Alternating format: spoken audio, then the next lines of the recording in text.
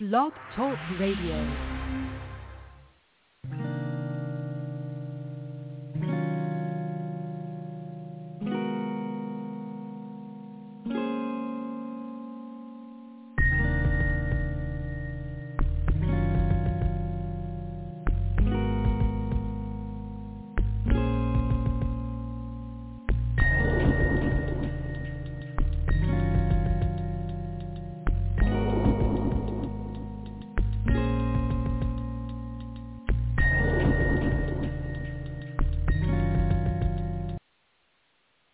Well, good evening, and welcome to another episode of A Sound Heart Radio. Tonight, first of all, I want to give thanks to our Lord and Savior, Jesus Christ, who, through his death, burial, and resurrection, saved us from eternal destruction. And I want to emphasize that through the sacrifice of Jesus, we have been saved out from eternal destruction. And so this is the teaching of the Word of God. It may not be the teaching of contemporary theology, but it is the teaching of the Word of God. And so before we begin our study tonight in the book of James, let us have a word of prayer. We do give you thanks, Heavenly Father, for this time to study your word. We ask to be guided by the Spirit of God, who is the author of the Scriptures. And we can thank you for this opportunity to meet with your saints, Lord, in the study of your word. In Jesus' name, amen. So tonight I want to discuss the book of James in general, and I want to speak about some particular aspects of faith as given in the book of James. So this James has 5 chapters. There are 5 chapters in the letter of James. And so James speaks of he does not give an intellectual explanation of the word faith. In fact, you will not find anywhere in the Word of God an intellectual explanation for faith. Hebrews chapter 11, verse 1, does not, in the following verses, do not give an intellectual explanation of faith. That is an intellectual understanding. The word faith in Greek is pistis, and it is both a verb and a noun.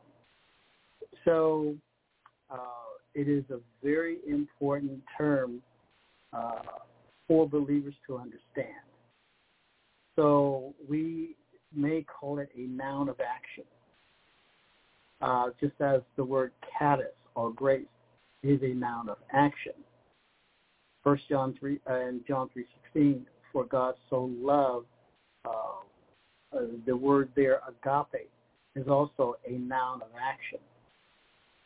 And let me say once again that you will find very few passive nouns in the Greek New Testament. Now, we may find quite a few passive nouns in the English translation of the Greek New Testament. But in the manuscripts that are used, and in the manuscript evidence that we have points to very few passive nouns in these documents. Now, having said that, let me say that we do not have access to any original documents, or the autographa, as they are called. But we do have access to manuscripts and through the writings of the early church fathers, etc. So we have what we need as far as evidence for the veracity of the New Testament. So James was a brother of our Lord, and that is a very important distinction for us to make. He is the Apostle James, and he had an extraordinary testimony, which remains to this day. So the Epistle of James is a practical book that discusses living the faith. Living the faith. Remember, in the Greek, the word faith is a noun of action.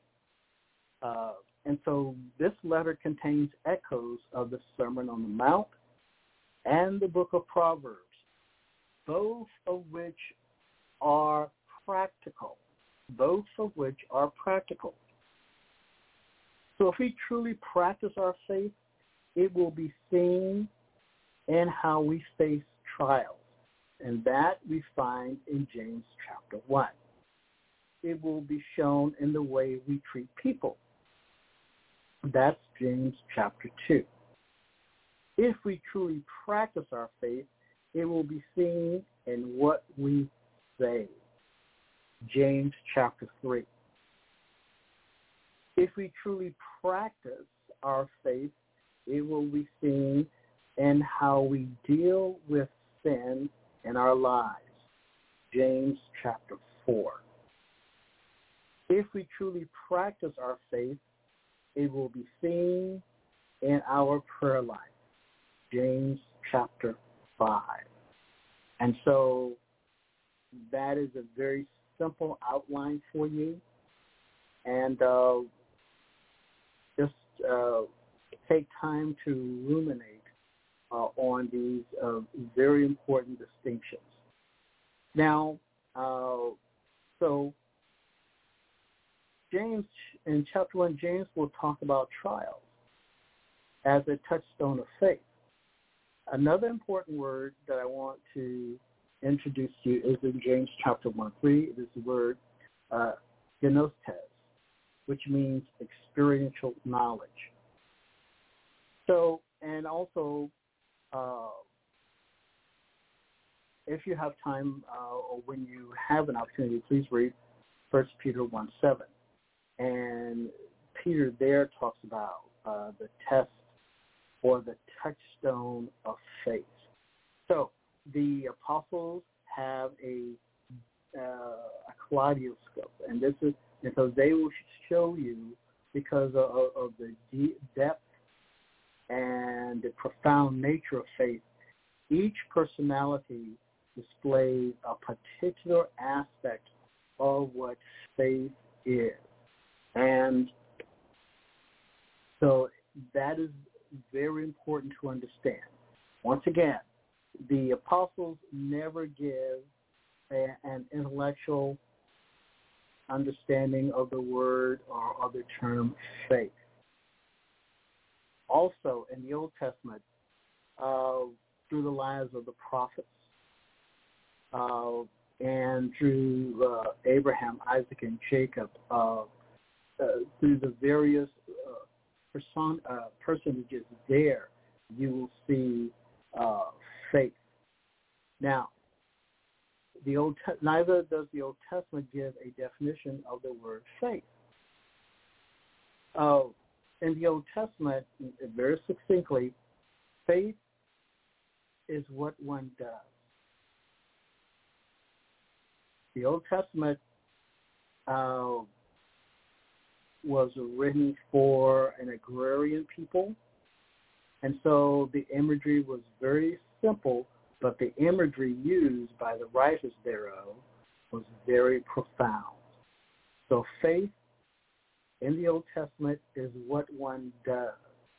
It is what one does. That same emphasis is carried over into the New Testament. Faith is what one does. The object of our faith is the person of our Lord and Savior Jesus Christ. He is the object of our faith. He is the direct object of our faith. Please read Hebrews chapter 11 very carefully. So I'm going to read James chapter 1, verses 1 through 15. Quote, James, a servant of God and of the Lord Jesus Christ, to the 12 tribes scattered among the nations. Consider it pure joy, my brothers, whenever you face trials of many kinds. As you know that the testing of your faith develops perseverance. Perseverance must finish its work so that you may be mature and complete, not lacking anything. If any of you lack wisdom, he should ask God, who gives generously to all without finding fault, and it will be given to him. But when he asks, he must believe and not doubt. Because he who doubts is like a wave of the sea, blown and tossed by the wind.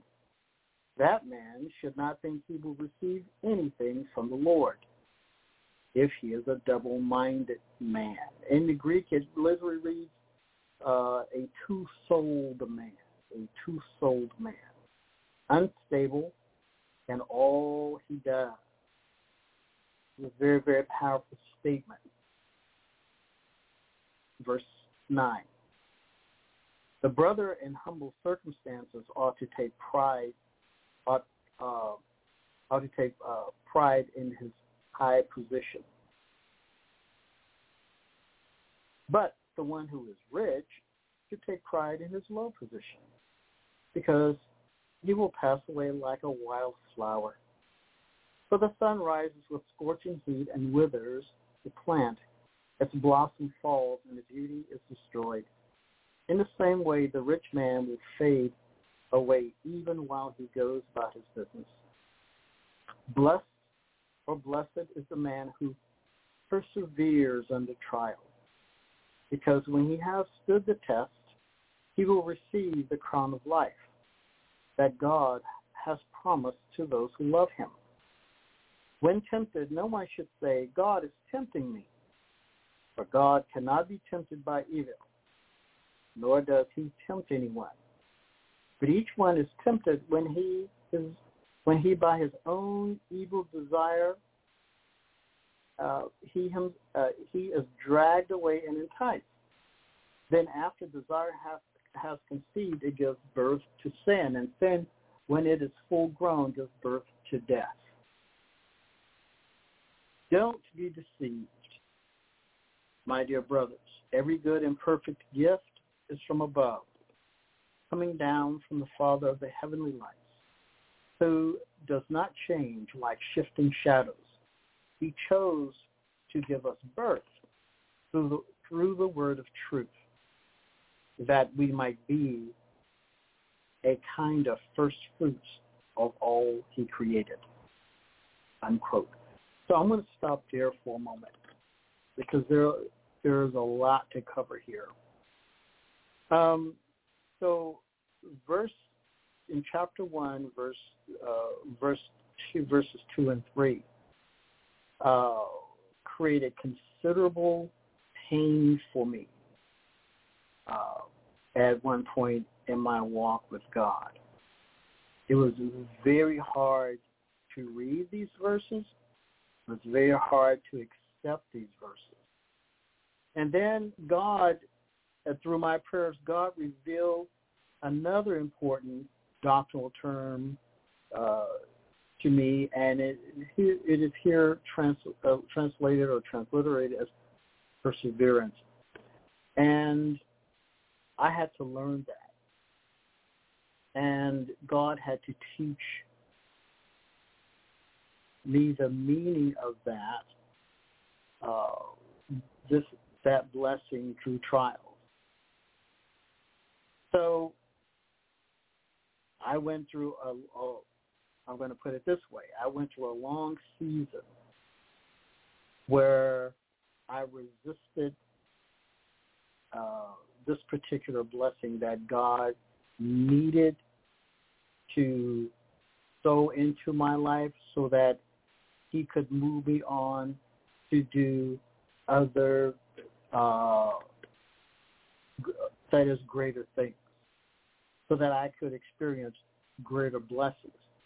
But in order for those greater blessings not to destroy me or my spiritual life, I had to learn humility and how to depend upon God. I had to learn to lean not on my own understanding, but in all my ways acknowledge him. In other words, God had to break my pride. And it was this was a long struggle, a long season in my life. And I'm here on the other side,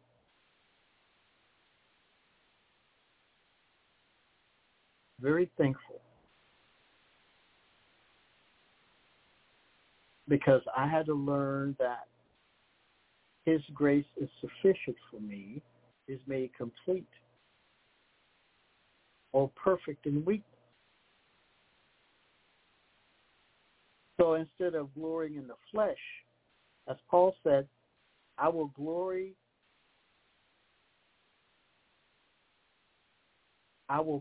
in my infirmities. And I do.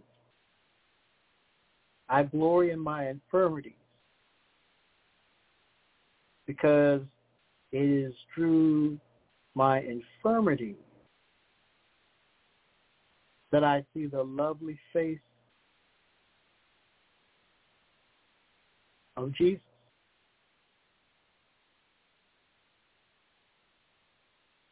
And so James writes in James 1:2, consider it pure joy, or consider it whole joy.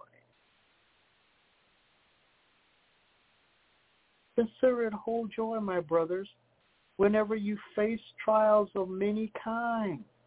Now, in the Greek, it literally reads, consider it whole joy, my brothers, when you are surrounded by trials.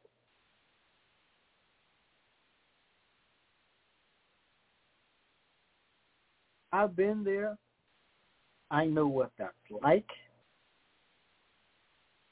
And it is not easy. But then there's another spiritual gem in the Greek New Testament that I want to share with you. Verse 3, because you know that the testing of your faith develops perseverance. Perseverance must finish its work so that you may be mature and complete, not lacking anything. Now, this term, these words, mature and complete. In the Greek, there's this word. The word is holokleros. Holokleros. It is a very interesting term, and I've rarely heard homilies or addresses or pulpit speeches on this particular term, holokleros, Holokleros. Holokleros is the one who has persevered. The one, it refers to a person who, having once lost, has now regained completeness. He has, and furthermore, he has no deficiencies of any kind. You remember when Paul said that his grace is sufficient for me? Kleros is divine character. Holos, holo, meaning whole. Holo kleros. This is the anthropology of James with regard to faith having completed its work. I want you to see why none of the New Testament writers provide intellectual definition of faith. Because the kind of faith that the apostles lived has no mere intellectual explication.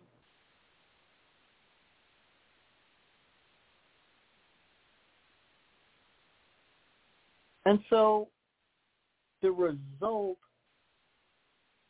of persevering through various trials creates the character that God wants in us. Why is this so important? Well, 1 John chapter 3 states that, beloved, we do not know where we shall be, but we do know that when we see him, we will be like him. For we shall see him as he is. We cannot be in the presence of our Savior, fleshly eyes,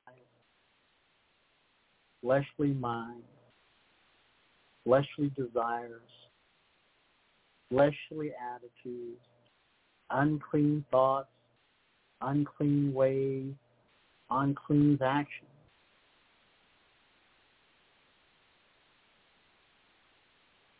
When I go before him and when I stand before Jesus, I want blood-tipped right thumb. That is, I will do the work of God. When I go before Jesus, I want a blood-tipped right ear. That is, I will hear the word of God. When I stand before Jesus, I want a blood-tipped right great toe. That is, I will walk in the ways of God. And so, James, this great theologian of faith, lays out for us the meaning of whole joy, the meaning of faith and wisdom. He lays out for us proof of the genuineness of our faith. The result, verse 4, is perseverance must finish its work so that you may be mature. God wants us as mature believers. The book of Hebrews talks about believers who had to relearn the first principles of Christ because their attitude, their ways, their walk had become fleshly. And we know what the flesh had done in the church at Corinth. We know that the last remaining great New Testament church was the church at Colossae. The church at Colossae is no longer than the church at Ephesus. The church at Ephesus had great pastors. Great pastors. The church at Colossae lasted longer. It was located in the Lycus Valley. The book of Ephesians provides for us as saints what that is the teaching of the body of Christ. That is the Soma, Christos, the body of Christ. The book of Colossians is the Kephale, that is Christ, the head of the church, who mediates to his church the true, that is the Word of God. He mediates the nutrients.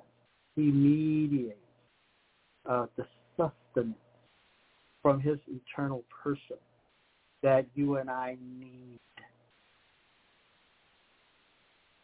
Jesus said, my flesh is meat indeed, and my blood is drink indeed. We are at feast upon the person of Jesus. He is the bread of life. He is the water of life. He is the resurrection and the life.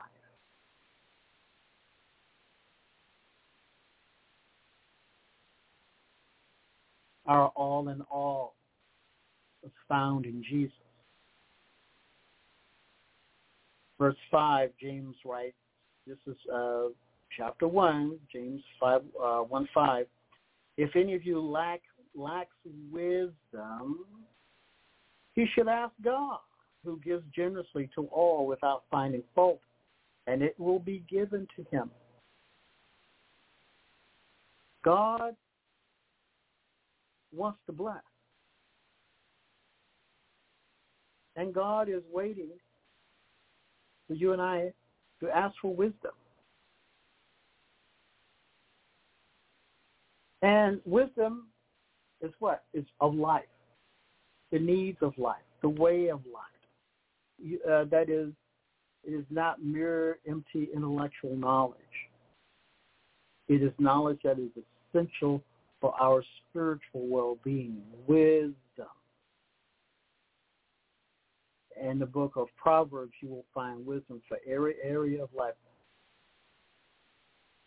Our sexuality, our financial lives, our marriages, child raising, everything that you and I need, all the wisdom that you and I need to negotiate this life in an appropriate and godly manner will be found in the book of Proverbs. So I want to stop here tonight at the end of verse 5. But God will test you. He will test me. He will test our faith. And he will provide you and I the strength so that we can persevere and become stronger in our faith. God wants to bless us. God wants to bless you. He wants to bless me. But we have to understand, according to the book of James, that is in these few verses, what God says. And again, it is imperative that you and I, please read these chapters because please read the letter of James. I'm going to be going through more Bible doctrine in the book of James. God bless you, and good evening.